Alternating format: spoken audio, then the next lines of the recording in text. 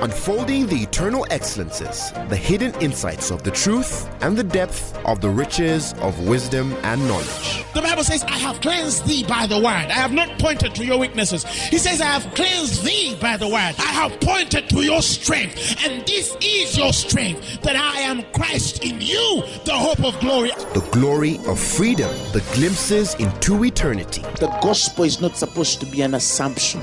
It's not supposed to be just a mere presupposition. Truth is older than language, but the word of God is way deeper than any human language. And now, Apostle Grace with the word. We're going to take our reading from the Gospel of St. John, the 9th chapter. Today, I want to talk about spiritual sight. What does it mean to have sight spiritually? What is the meaning of seeing? Okay? And because I have a lot to share, I believe that I'm going to continue this on the coming Thursday. And I urge you by God, do not miss this series. Because I want to show us what spiritual sight is. I want to show us what blindness is, spiritual blindness is. And I want to help you to be able to see in the Spirit. Because as a child of God, it's important for you to be able to see by the Spirit. But what is seeing in the spirit realm? And what is spiritual blindness? What is spiritual vision and what is spiritual blindness? What's the difference? What does it mean to say something is blind? What is the meaning of blindness? And what is the meaning of vision? The ability to see. But of course, when we become born again, our spiritual senses are activated. And therefore, we are supposed to learn how our spiritual eyes should see. It's a deliberate pattern of the Spirit as God reveals it to you. And as your eyes are opening, as I'm sharing, I believe that you will understand why the Bible says that the people without a vision cast restraint. You can never do anything successfully in the way of the Spirit without a certain eye, without a certain vision. And so we have questions of how do we see? Because today, a lot in the church has been so confused in what vision is. When you ask people, what does it mean to see with your spiritual eyes? They talk about the gift of the seer. Okay? And as I teach through this series, I'll help you understand that that has nothing to do with spiritual sight. I'll explain it more as the Lord gives us ability in Jesus' mighty name. So we're going to take a story in John chapter 9 from the first verse, and I will read. Jesus passed by, and he saw a man which was blind from his birth. And his disciples asked him, saying, Master, who did sin, this man or his parents, that he was born blind? Of course, so silly a question for somebody to ask Jesus. Was it this man who sinned or his parents?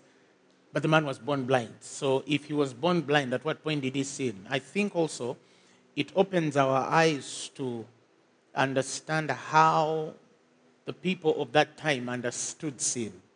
I think sin was a very confused factor in this. I think the definition of sin was obscure. And so I believe when they asked the question of, was it him who sinned? I think there's an assumption also, probably there was a teaching then that someone can sin even in the womb. That's what I think that implies. But by and large, the scriptures tell us, they asked Jesus Christ, who sinned of this man? Was it his parents or him? In the third verse, the Bible says, Jesus answered, neither has this man sinned nor his parents, but that the works of God should be made manifest in him. Verse 4 says, I must work the works of him that sent me. I want you to note that. I must work the works of him that sent me while it is this day. The night cometh when no man can work. As long as I'm in the world, Jesus said, I am the light of the world. And the Bible says, and when he had spoken, he spat on the ground and made clay of the spittle, and he anointed the eyes of the blind man with the clay, and said unto him, go wash in the pool of Siloam, which is interpreted, or the interpretation sent. And Siloam means sent. He went his way, therefore, washed, and the Bible says that man came seeing. The neighbors, therefore, and they which before had seen him that he was blind, said, is it not that beggar that had begged? So they were so shocked that not only was this guy blind, but was a beggar, and they knew the guy all his life. He was begging. And Jesus had opened that man's eyes to see by the pool of Siloam. And if I will skip because of time to the 13th verse, of course, when people are moving to and fro, oh my God, this is a miracle, what a wonder, how did you do it, this is great. You know, people are excited, it's catching.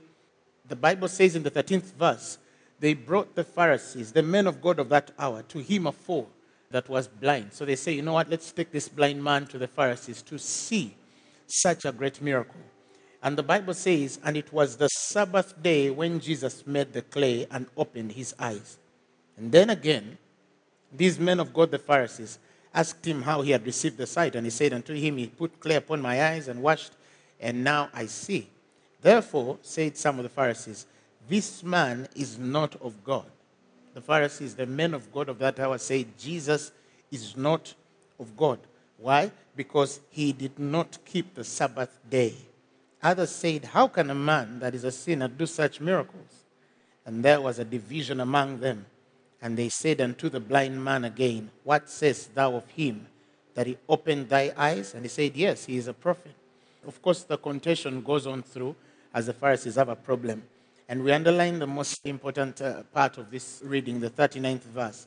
Jesus says, for judgment I am come into this world, that they which see not might see, and they which see might be made blind. Wow.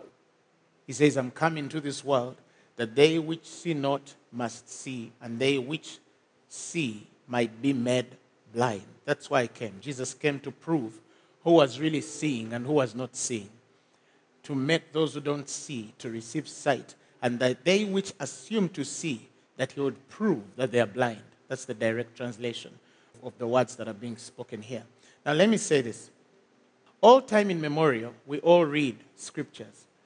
If you read through the Old Testament, numerous miracles were done, from axes floating, from men killing thousands with jawbones of animals, to men lying prostrate on children, and these children were raised from the dead. The prophets did miracles, signs, and wonders. To men smiting rocks, and these rocks bring water. Moses, to men separating seas with just a stroke of a cane. I mean, we saw and have read tremendous miracles. We've seen dry bones coming to life again. We've seen things in the Old Testament that will amaze anybody who would doubt our God to believe. But never had we seen in human history before a man open a blind eye in the Old Testament. We have never heard of all the miracles we had ever heard in the Old Testament. We had never heard that a blind eye opens.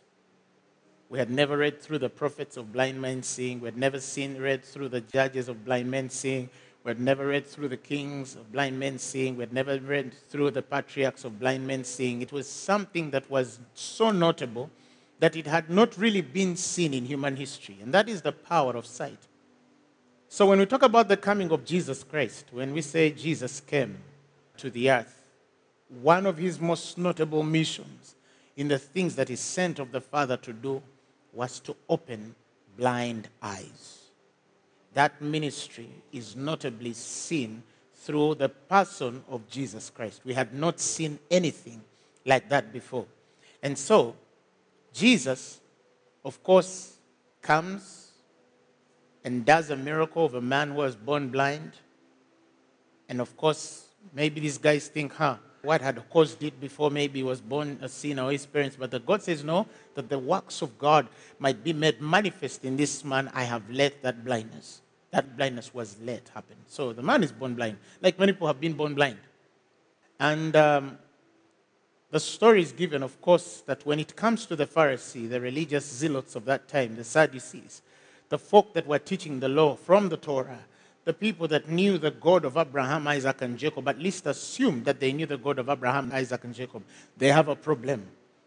And the beginning of this blindness, spiritual, is as clear as day when they are seeing a miracle that they have never seen before in human history, and they don't pause to say, we have not read this through Moses, we have not read through this patriarch Abraham, Isaac, Jacob, we've not seen this through the prophets and the kings that we teach every day about in the synagogue.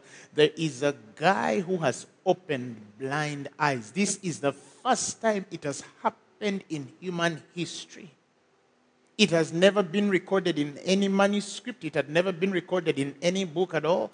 This is the first time we're seeing a man open a blind eye or a blind man see for the first time. And we're not talking about the blindness of a man who probably came and in his adulthood or something happened and threw him to blindness. No, this fellow was born blind. We're not talking about this kind of blindness that comes because somebody got an attack X and because that attack came, now he's blind. No, this kind of blindness was from birth. For anybody with the right sight of perception, with the right spirit of ponder, with a true spirit of meditation, that should have been a very notable thing to ignore. But look what these guys do. They say, listen, if this man has done a miracle on the Sabbath day, already he has broken the rules of the Sabbath. That man is not a man of God. What manner of spirit was at work in people to ignore such a notable miracle that they went on in the ignorance, and indifference of the hour, that they find themselves saying no? The first thing they do is they disqualify Jesus Christ as a son of God or as a man from God because he did not keep the Sabbath. How many people had, in one way or another, broken the rules of the Sabbath? And why would they assume that because one or two rules of the Sabbath was broken, therefore, that anything of God is taken out of a man? They themselves were not perfect men in the flesh. But now we see a story where they're disqualifying Jesus Christ to say, this guy is not of God. So when you go down and Jesus says, I came to make those which are blind see, and to make those which see become blind. In fact, when you read in the 40th verse, and some of the Pharisees which were with him heard these words and said unto him, are we blind also? Are you assuming that we are blind? And Jesus answers them in the 41st verse and says, if ye were blind, you should have no sin. But now you say, in your own words, that you see, therefore your sin remaineth. Jesus is telling them, look, if in whatever I said you had picked what I'm trying to imply and humbled yourself to understand that there's a blindness in you, then perhaps your sin would be taken. Because that's repentance. That's a change of mind, metanoia. But the fact that you still insist that you see, yet you do not see, your sin remaineth. This was a kind of sin. Why? Because they assumed to see, yet they don't really see. Again, what is spiritual sight? What is spiritual sight? Some people base so much on what they think or assume to know, and they conclude that that is sight. What does it mean to really see? When Jesus Christ is led by the Holy Spirit in the wilderness, the Bible is clear that he's tested and tried in the wilderness. And after 40 days, he comes back in the spirit and power of the Holy Spirit. And then he enters the synagogue, and in him is handed the book, and he opens where Isaiah spoke in Luke 4:18. What does Jesus say? He says that the Spirit of the Lord is upon me, because he hath anointed me to preach the gospel to the poor. He hath sent me to heal the brokenhearted, to preach deliverance to the captives, and recovering of sight to the blind, to set at liberty them that are bruised. You see, underline that word. In part of the work that he is anointed of by the Holy Spirit, he comes to preach the gospel to the poor. He's sent to heal the brokenhearted. He's sent to preach deliverance to the captives and the recovery of sight to the blind, to set them at liberty that are bruised. So one of the fundamental ministries of the person of Jesus Christ was the recovering of sight to the blind. That happens with Jesus. That happens with Jesus. So we cannot define spiritual sight without understanding the ministry of Jesus Christ in the opening of the blind eyes. Anything can be faked For those of you who say, oh, there are false preachers in this world, there are false teachers in this world who shall do miracles, signs, and wonders. Oh, there are false prophets in this world. Oh, there are false apostles in this world. You can take all the assumptions about the true prophets, the true ministers and apostles, and the false ones. But there is no false man of God that can open a blind eye. Now, we could talk about the opening of the eyes spiritual. We can talk about the opening of the eyes physical. And I'm talking about opening those eyes to the realm of God. It's not possible. That is why there are people who can live all their lives from birth to death and they've never seen a blind eye open in their own ministry. It's possible. Because of all miracles, I have seen one of the most notable miracles is the opening of a blind eye. When the eye opens, remember that the body is flooded with light because of the eye. Matthew 6:22. Your body is lit. The body is enlightened by the eye. Once the eye is open, once the eye is lit, the Bible says the whole body is full of light. Blind people, physically, have challenges that have no definition. Because they're learning to relate with a world that almost, to the largest sum of percentage, relies and connects to the things that are seen. Because it's the physical realm. And then they have to learn to deal and work with the things that are not seen and assume what they look like. If a man was born blind, how do you explain to him a tree? How do you explain to him beauty? The beauty of the sunset. How do you explain to him the beauty of the lake? How do you explain to him how the fishes of the sea? How do you explain it to him? So there are many things that I've seen with blindness that sort of language gets so lost in explaining. And not that you don't have the words to explain, but that there are no pictures to articulate the words explained to a man who cannot see. And I tell people that unless a man is of the Spirit of God, that is one of the miracles that are impossible with a man who has not seen God or a man who is not of God.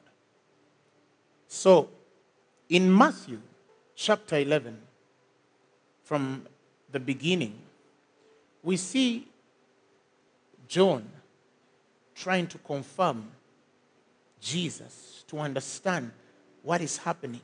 And if I will read for you from the first verse, the Bible says, it came to pass when Jesus had made an end of commanding his 12 disciples, he departed thence to teach and preach in their cities.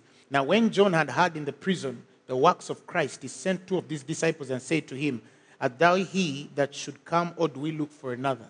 He's trying to check on this guy to, confirm the affirmed words spoken of him, because he's hearing the works of the Christ. At that point, John the Baptist is in prison. And Jesus, the Bible says in the 4th verse, answered and said unto them, the ones John had sent from prison, go and show John again those things which you do hear and see. Okay? The blind, number 1, verse 5, receive sight. The lame walk.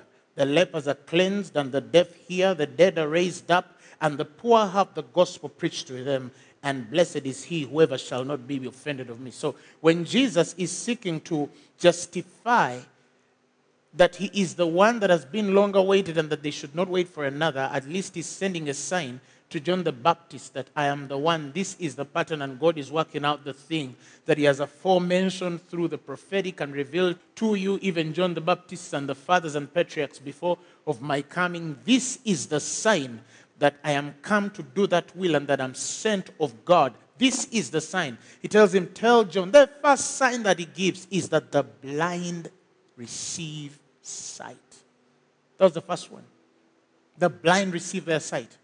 Then the lame walk, then the lepers are cleansed, then the deaf hear, then the dead are raised, and then the poor have the gospel preached to them. But the first sign sent to the man of God, John the Baptist, by Jesus Christ, was the blind receive their sight. Why? Because it was important to God that this be the sign that proves that this man was sent of God. He was sent of God. So not only does Jesus Christ come to give sight only physical, but he as well comes to give sight of any manner. That includes as well spiritual. If you have not understood the person of Jesus Christ and his ministry, the change that takes place in the transaction of the old covenant to the new, if you have not understood the new birth, the regenerative nature, the life of God, the second Adam, the order of Melchizedek, if you have not understood these things, you cannot receive sight. You cannot understand with the understanding of the Spirit, and you cannot see with the true eyes of the Spirit. You cannot see. We have seen blind people see in this ministry by the grace of God. I remember even our last crusade in Gulu, a lady comes with a child. She was about probably 4 or 5 years. And the lady says since birth, her child has never seen. Since birth. From the womb, this child was born blind. And then some people who are there remember that story. Or if you go on the videos, you'll see it. And as we were praying, she tells her child, give me that bag. Because the child was born blind. And she put the bag afar off. And the child walked to the bag and brought it to the mother. Okay? And I saw people excited. I saw people elated. I saw people that were so taken by this wonderful miracle. Of course, many miracles happened that night. Many miracles happened that night. But after that, I had a conversation after that crusade with a minister, fellow minister. And we're talking about that specific miracle. And as he mentioned it, I asked him a question and I said, what do you think it means to that child? You know, let's leave God for now and the miracle that has happened, because it is Jesus who did that. We talked about Jesus and he showed himself strong and healed that child. All right?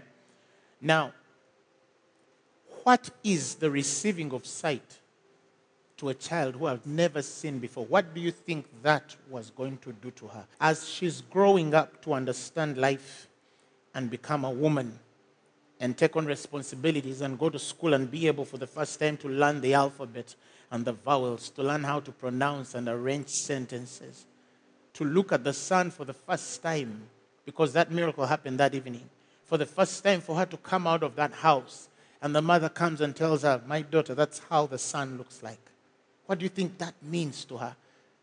That the world she has been imagining in her brain as existential, in her young brain, 4 years or 5 years old, I think, for the first time is going to come alive to tell her, this is the fish we were talking about.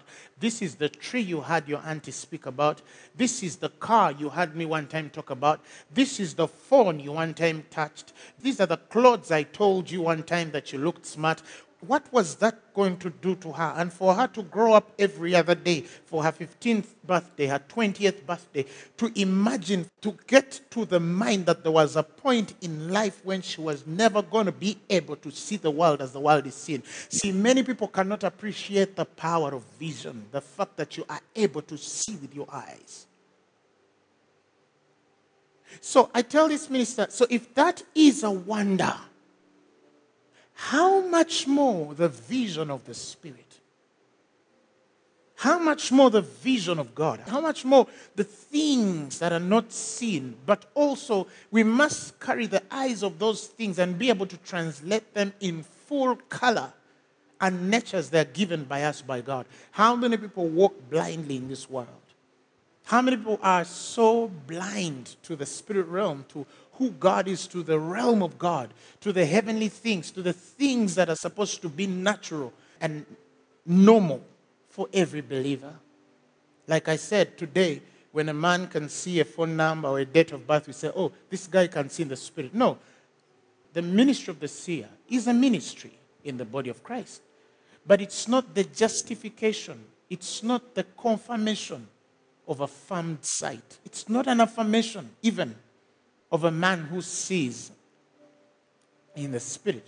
Because what is handed to the seer are simply images, communications, figures, elements, as the gift of God is allowed on them. But that does not mean that they carry the full understanding of the spirit realm. Yes, they can be accurate in what they see, and the more accurate they are, it doesn't mean that the more they are used of God, but rather the more they have been attuned and pruned their gifting for them to be connected to receive as they must receive. But because they receive those objects, because they receive those elements, I see sometimes things come to me and I see names, I see, things, and sometimes I mention them to people. But that has nothing to do with spiritual sight according to God. It is deeper, way deeper than that. That is why when Jesus Christ tells a man, I saw you under a tree, and this man is so shocked at Jesus, and he says, oh my God, you are a God of vision. How did you see that? You're a man of God, you're a prophet, And so he's so amazed, he's so shocked, he's so taken because they saw him under a tree. And Jesus tells this man, does it marvel you because I said unto thee that I saw thee under a fig tree? And because of that you're believing? Jesus makes a fundamental statement. He says, I say unto you, hereafter you'll see greater things. You'll see way bigger things. So I'm not saying that kind of sight is wrong or that it's not acceptable by God. Even Jesus needed for its operation to minister to a man. So it's relevant in the ministry of the New Testament, that the dispensations. I'm not against the prophetic or the visions that the seer will see. But it tells him, you shall see greater things than this. Greater. That means there are greater things than phone numbers and days and names. There are greater things than that. There are greater things than that. Greater.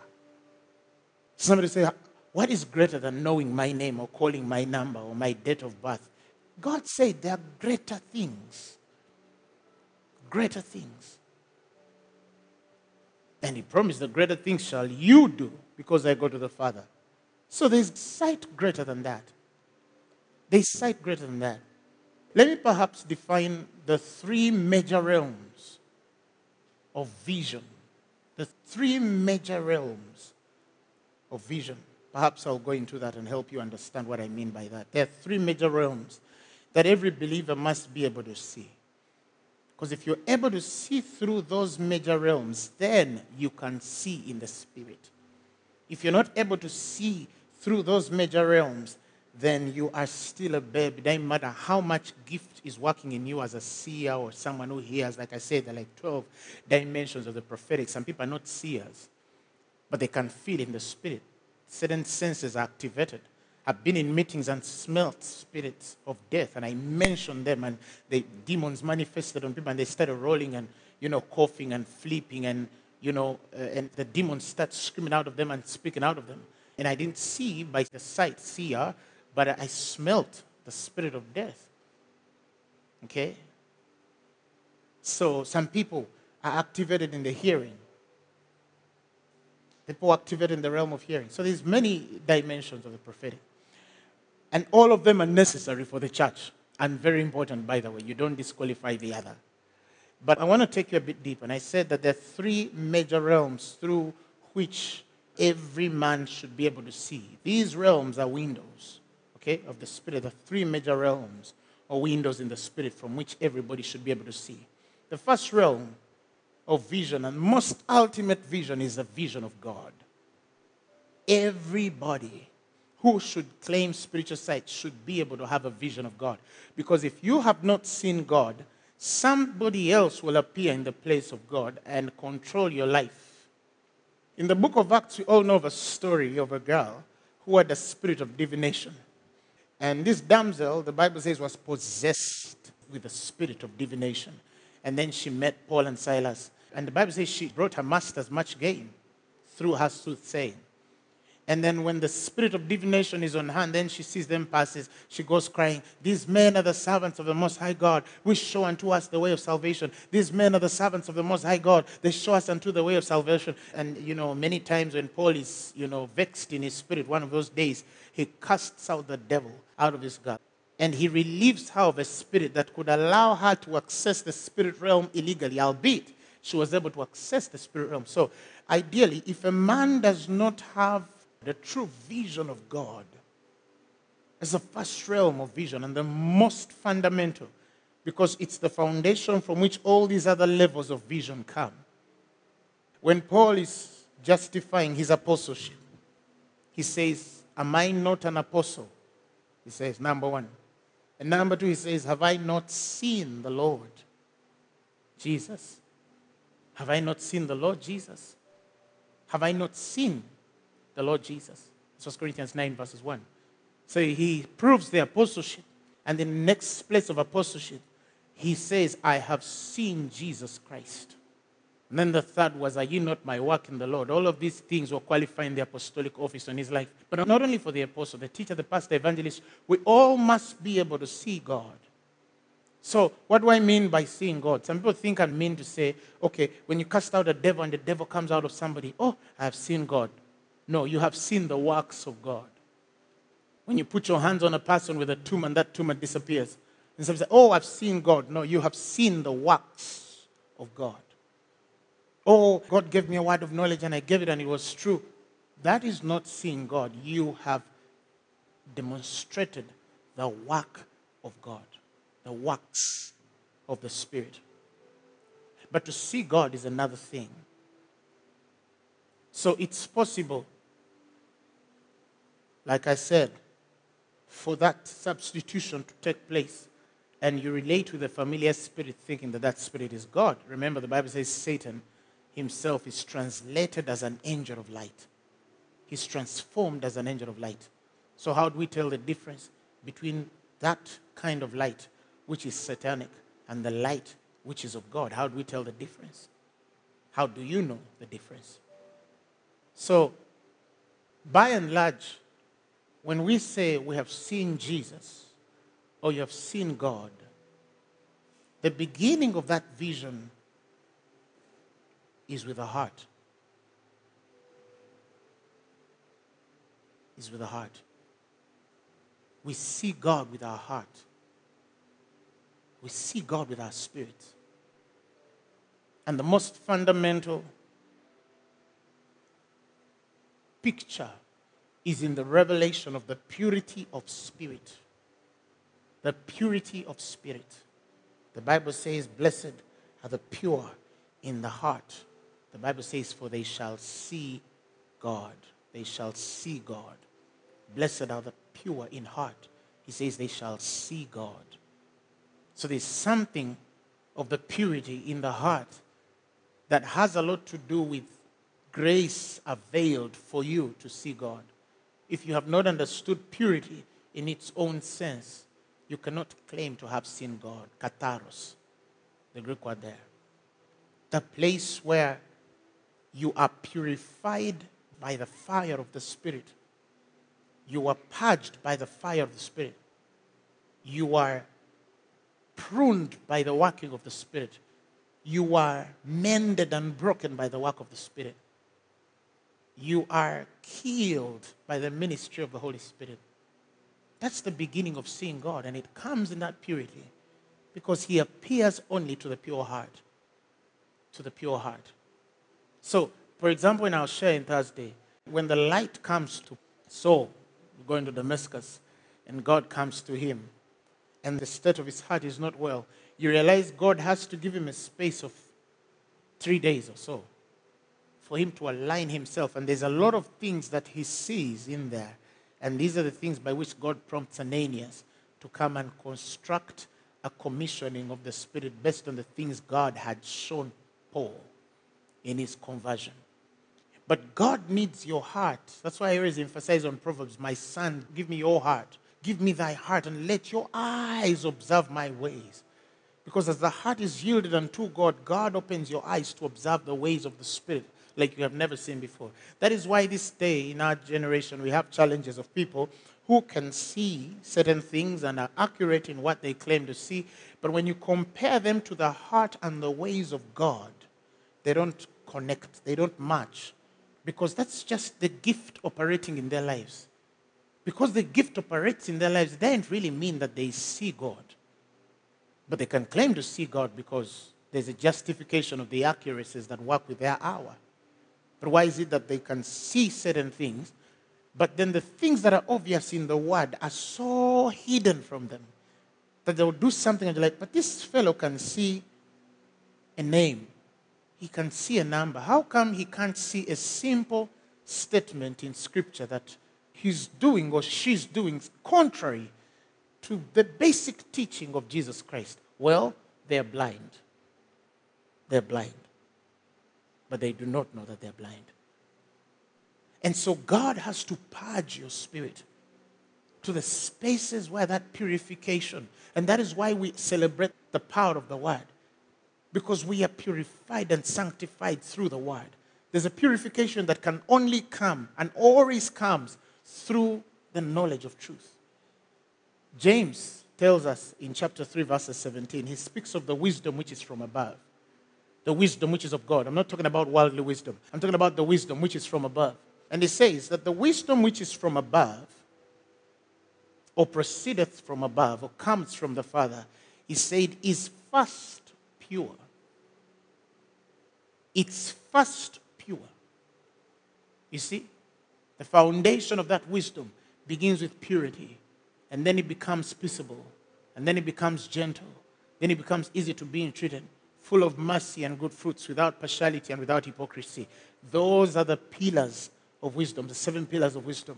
But they all come again from the foundation of the purity of the Spirit. If anything comes from God as instruction, revelation, vision, if it carries no space of purity, then there is no vision of God. People still go in the presence of God and say, oh God, anoint me to heal the sick. You're wasting time. Oh God, anoint me to preach the gospel on Sunday so I can bless people. You're wasting time. Invest more time in seeing Him, in connecting to the vision of God. I first saw the Lord at the age of 8. And the vision of God from that age of 8 and the awakening that came with that has no definition. But I believe over the years, I feel now God lightened my heart to share some of these things, because for so many years, they've become so hard to come from my spirit, from my heart, to express what it means to see God. And in every milestone of my destiny, it has begun with a vision of God, a vision of God, a vision of God. So yes, attacks come. And I always tell my friends or my pastors, I saw the Lord. For me, that suffices. Oh no, people are there accusing. Yeah, they can accuse all they want. But I saw the Lord. What I don't tell them is what the Lord told me when I saw Him. What I don't usually share is what the Lord told me when I saw Him. But I saw the Lord. I saw the Lord. And in seeing Him, many things were told me of my destiny. And those things cannot be broken. I even have no place and right or power in me to break. There is a certain destiny that has been set on my life.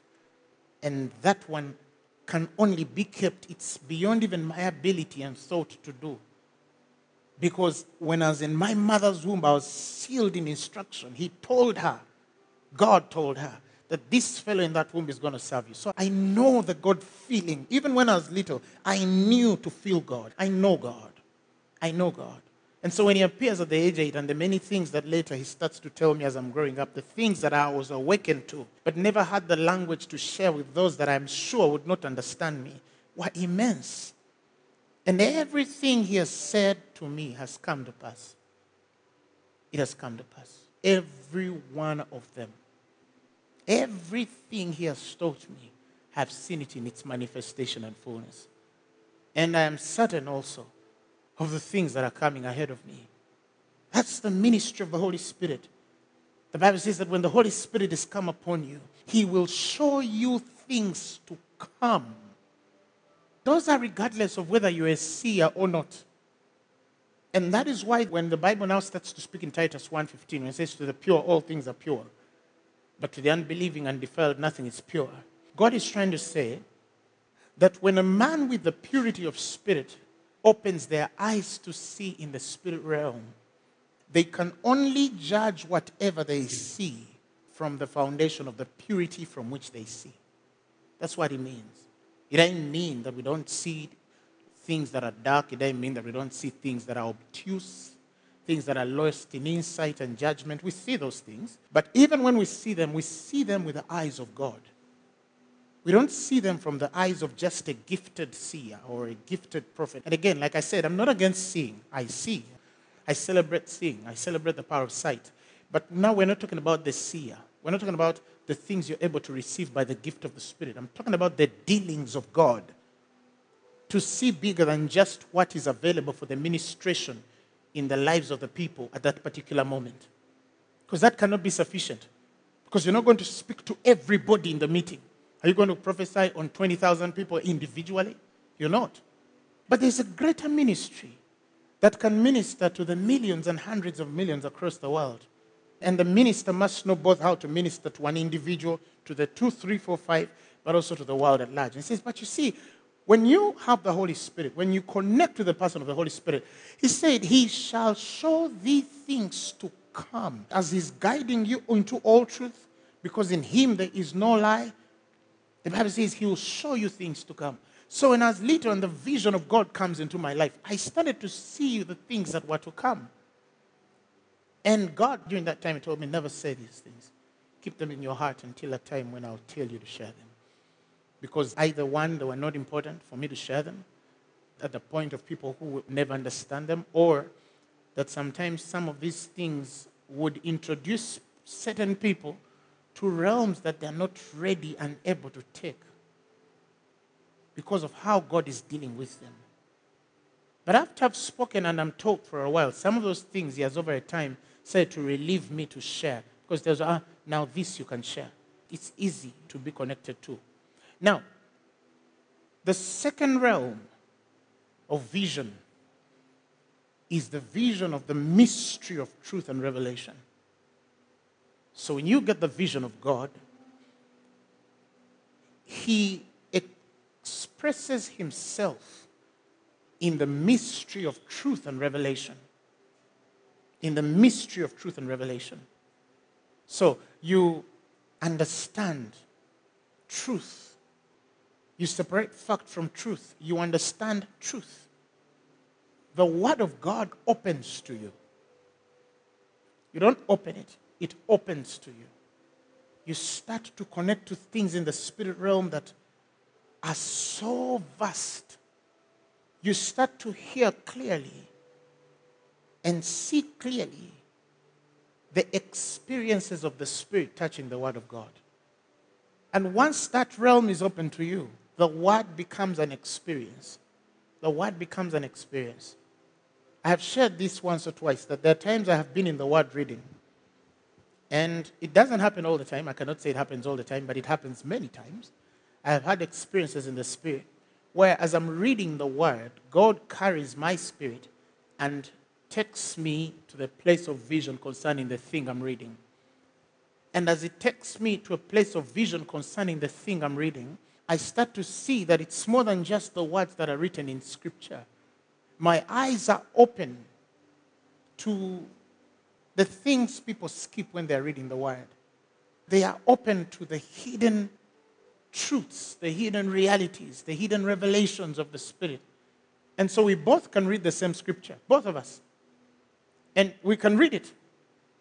But after reading it, we start to realize that we have all interpreted it differently. That's why, for those of you who have been following me for years now, you will find that there are many things I will teach and you have read, but you never saw what I see in what I'm teaching.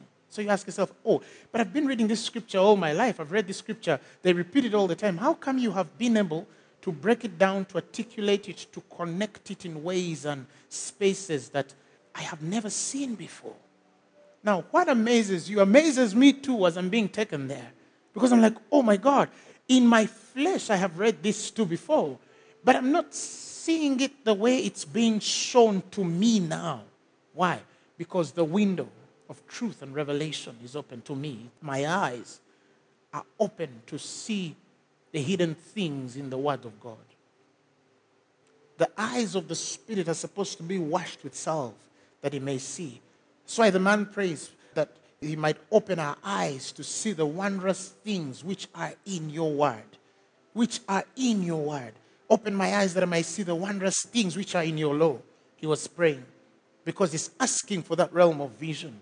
Because when you start to see the word through that, it's like watching a movie in 4D. Like everything is open to you. And it defines a certain beauty and wonder. It defines a certain depth in spirit, but also churns this butter and pours a certain realm of oil on your steps. And as it's churned, you start feeling the realm and degree of the anointing operating on your life being stirred into the next level of ministry. And that is why sometimes as I'm preaching, people get slain by the power of God. As I'm speaking, some people roll on the floor and the power of God comes over them. We've seen angels appearing to people as I'm preaching. Sometimes the power of the anointing comes on some and they start speaking in tongues, and some, fall to the floor because the word becomes an experience. It becomes something that is so alive. And you start to feel the anointing of God. You feel like the atmosphere where you're standing, everything in your midst is different. Everything is different because there's an action of God that is working through that to open your eyes for you to see the things that you must see. Ladies and gentlemen, that is vision. That is not just gift. It's not in the realm of gift. There are things I know that operate on my life just because I'm apostolic. And the things that I also know that operate on my life because of the heart that seeks God. Those wisdoms are different. The other one is only available, the wisdom that only comes by reason of the calling and the office, can only sustain men to the purpose and provisions of that hour. The wisdom that comes by the heart that seeks after God connects men to destinies. It speaks into their future. It does something that guarantees the next 20 or 30 years of a man's life. It is impartational. It just doesn't end in the realm of revelation. It becomes impartational. It imparts. It is a seed that sits in the heart of a man and changes the next 10, 20, 30, 40. It carries them. And that's ministry. That is ministry. So, when the realm of truth and revelation is open to you, the word becomes such an experience. Such an experience. That every time you read it, you see what God means. Like when I was talking about the fact that we never saw healings of the eyes in the Old Testament. Some of you are like, oh my God, by the way, I've not read, blind eyes being open in the Old Testament. Oh my God, I've never read that. But you see, what you don't see is that when a man is reading that and is open to the spirit of revelation and truth, he is carried through the Old Testament to see that it's not there. It's not just based on what the man can read. It's connected to what God can reveal to the man, and the man is able to connect to God over in that walk. Because when you understand the spirit of truth and revelation, you realize it's like a walk in the spirit. You've read about the prophets of old, and the angel of the Lord took me, and the angel of the Lord led me, and the angel of the Lord did this, And some prophets here that I was carried in the spirit in the day of the Lord, and I was taken to this. You see men going into valleys of dry bones.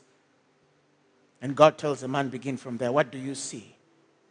You see men like Jeremiah. He shows him a sycamore tree. What do you see? And then he starts explaining to him, I see a boat burning to the south or the north. What do you see? What does that mean? And God has to give meaning to a man who just received revelation through words. And through that, God is carrying him into the experience of these things and giving him the realities of such interpretation. Every child of God needs that experience. You need it. You need it. And the third window or realm of vision is one's true weight or measure. One's true weight, your true weight in the spirit of measure. Because you have understood God, you're connecting to his revelation and truth, touching the ministry of God upon your life. But do you know your true weight and measure in the spirit? Because if you're not opened to the realm and measure with which you are, placed or appointed in the spirit realm, one, you cannot pray the right way. Two, you will judge wrongly. Jesus made a statement and said, how can you point out, the speck in one man's eye when you cannot see the log in your own. What is God saying? That some people easily see in the lives of others, but they cannot see in their own lives. They have visions about other people's weaknesses and predicaments, but they themselves are blind from the vision of their personal lives. They don't weigh themselves. And to God, like Matthew 7 says, they're hypocritical.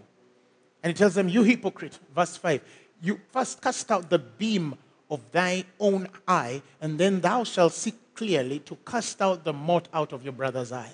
Meaning, you sometimes can be so blind to your own self and true measure and weight of the Spirit, and yet carry what you claim to be a very clear vision about what's happening in your brother's life. And that is why some men of God have entered the habit of judging everyone. Who is the false prophet? Who is the false pastor? Who is the false teacher? Who is the false apostle? Who is the false this and who is the false that?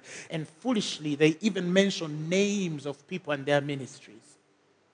Listen, if you don't agree with the work of a man, at least criticize the work against truth. That is not walking out of love. It's not walking out of love to say, look, this is wrong, this is wrong, this is wrong. But when you mention a man's name or a man's ministry, you have walked out of love. And these fellows don't even have shame. They mention names of people. They mention their ministries. You understand what I'm saying? Why? Because they are so awakened to the weaknesses and inefficiencies of others, but they don't have vision, a clear vision of who they really are. And God says you are a hypocrite because you are not dealing, you're not considering the beaming of your own eye to see exactly where you really are. But two, you can never be humble. True humility comes when you have the right estimation of the self. Not an underestimation of yourself, that is false humility. Not an overestimation of the self, that is pride. True humility comes when you have the right estimation of yourself, because you are awakened both to the sufficiencies of the Spirit with which you have in God and the journey and walk with which you have in dealing with the man of the flesh or the indifference of your soul in the same. Consecrations begin from there. You cannot have a true consecration of the Spirit when you have not had the right estimation of your weight. Paul speaks of how we exercise not ourselves in things beyond our measure. For some, it has become so desperate to God to prove that he has to go on a wall to write them and say, you have been weighed and found wanting. You have been weighed and found wanting. Thou art weighed in the balances and found wanting. For some, God has to write on the wall. He has to do something so physical for everybody to read it. And you don't need God to put himself in that position of proving to everybody of a thing that he should have told you privately, if you know how to break to that vision of your true weight. This consecration comes when you understand your true weights. You cannot really learn to break before God when you don't understand exactly where you are spiritually. But two, also, it helps you define the boundaries of your liberties. You understand why not all things are beneficial to you, yet they are lawful. You understand why not all things are expedient to you, yet they are lawful. They are there. They are available for you. But when you come to the experience of things, it cannot be for the group of people and the church at large. It becomes a personal thing. Paul says all things are lawful to me, but not all things are expedient to me. And all things are lawful for me, but not all things are edifying to me. That's a personal space. So I don't judge somebody, for example, if they're on Instagram. They probably have a grace to be on Instagram as an individual. And that's not wrong. And I cannot build a doctrine around that to say, because I'm off Instagram, everybody should be off Instagram. That's wrong. Because I don't know by what weight and measure that is for them and how they see lawful and expedient to them and for them. But I don't have an Instagram account as an individual. I'm not saying that everybody who has Instagram is evil, but that's not for me. It's not expedient for me. I don't have a Facebook account as an individual. If it ever defines expedience, I'll get on Facebook. But if it doesn't define expedience for me, yet lawful to me, I can go on Facebook. But the ministry of Phaneroo is on Facebook. So I'm not saying that every minister on Facebook is wrong. I'm only saying for me, when it comes to my weight and how God has dealt with me, I cannot go on Facebook. That's just not me. There are things I learned not to do, and certain men do, and they're not wrong to do, but in my own dealing and way, they were never mine to do, and I was satisfied in not doing them. That's why I live a certain way, I drive a certain way, I do ministry a certain way, because of the vision that I have of my weight in the Spirit. Because of the responsibility that I have toward God in a setting of a certain pattern. My way of ministry is a certain way of pattern. It carries my own distinction. My signature is on it in the spirit realm. It's not just the physical sense. So it's not just what a man would want to copy, because you cannot copy the things of the Spirit. Imitations come with a certain honor. They come with a certain honor, because these are invitations in the Spirit to higher realms. They're not impositions. They're not forceful efforts. They're not manipulated. They're not counted as tricks. Some people can't, tell me the secrets of your ministry. I don't know what to tell them, because they think it's like 4 or 5 things where they're also going to tune and then simply become. And that's not how it works. This thing is ancient. It has things that are old. I'm also learning from certain people as well. But when I'm learning, I'm not learning the secrets of their ministries. Deeper than that, I'm connecting to the authority of their lives in the Spirit because of the weight that they carry. That's why there's certain men that can command principalities, and these principalities will bow. And there's certain men who cannot even command the demons of their society. If you cannot do that, you cannot have a successful ministry. But to know the difference is the wisdom that comes in that purity. Father, we thank you for your word. We thank you for your truth. We thank you for your realities. We thank you for your goodness. We thank you for the glory that is revealed in Christ. Our eyes are opening. Physical, spiritual, they are opening right now in the name of Jesus to the things that we must see and how we see them, to the revelation of truth as we must know it, to the true weights that we carry and what we must do of that, and many things could be said of that, to the vision of who you are as God, and to what we carry in this life as our responsibility toward you. For as long as we live, we are hungry, we're thirsty, and we're wait to be used of you and only you, God. I pray for those that are watching and listening in the mighty name of Jesus, that may God refresh your sight. May God align your sight. May God connect your sight. May God establish your sight. May God give you sight.